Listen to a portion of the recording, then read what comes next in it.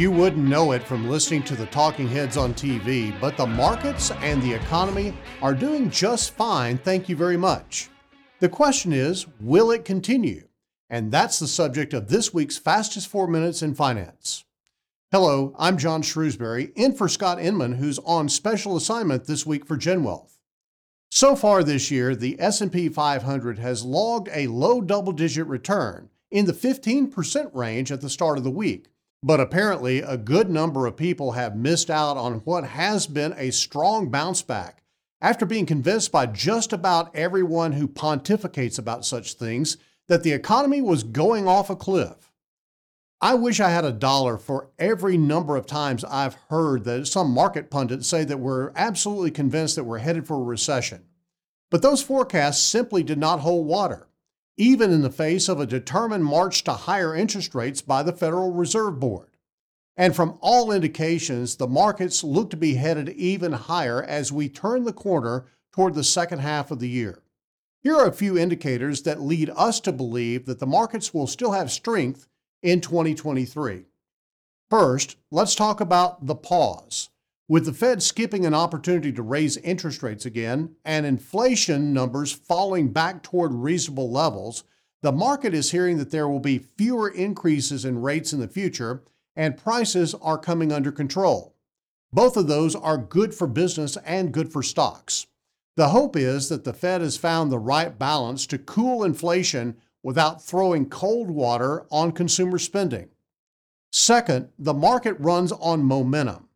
Anytime there is a new 52-week high that comes after a 52-week low, and both of those things happened in June and back in October, the S&P has always been higher 1 year later. If history's any indicator, there's a chance that almost certainly we will have higher prices on the S&P in 2024 than it is today. We will see if history repeats itself again. Finally, a lot of technical indicators about the markets are showing some positive trends. More and more stocks seem to be participating in the rally that we've seen over the last few months.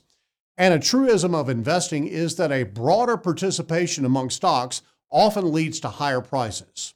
Now, to be fair, there's still risk out there. Virtually anything can happen these days on the geopolitical front, and there are still questions remaining as to how well the financial institutions can handle higher interest rates and the pressure that those rates have put on the value of their fixed income portfolios. As we have seen this week, the market is not on a relentless march toward all-time highs. That's why any reasonable investor has to have a long-term view when you put money to work in equities. And they must understand that everything that comes from the mouths of market pundits should be taken with a grain of salt unless it's backed up by meaningful data. We thank you for being with us on the Fastest 4 Minutes in Finance. Remember, if you've got questions, just leave us a voicemail or a text at 501-381-5228. And remember, a GenWealth advisor is always available and ready to help you discover, protect, and share true financial independence. Thanks for listening. You should personally consult a financial advisor before making any investment, and no strategy can assure success. Securities offered through LPL Financial. Member FINRA SIPC. Investment advice offered through Independent Advisor Alliance. Independent Advisor Alliance and GenWealth Financial Advisors are separate entities from LPL Financial.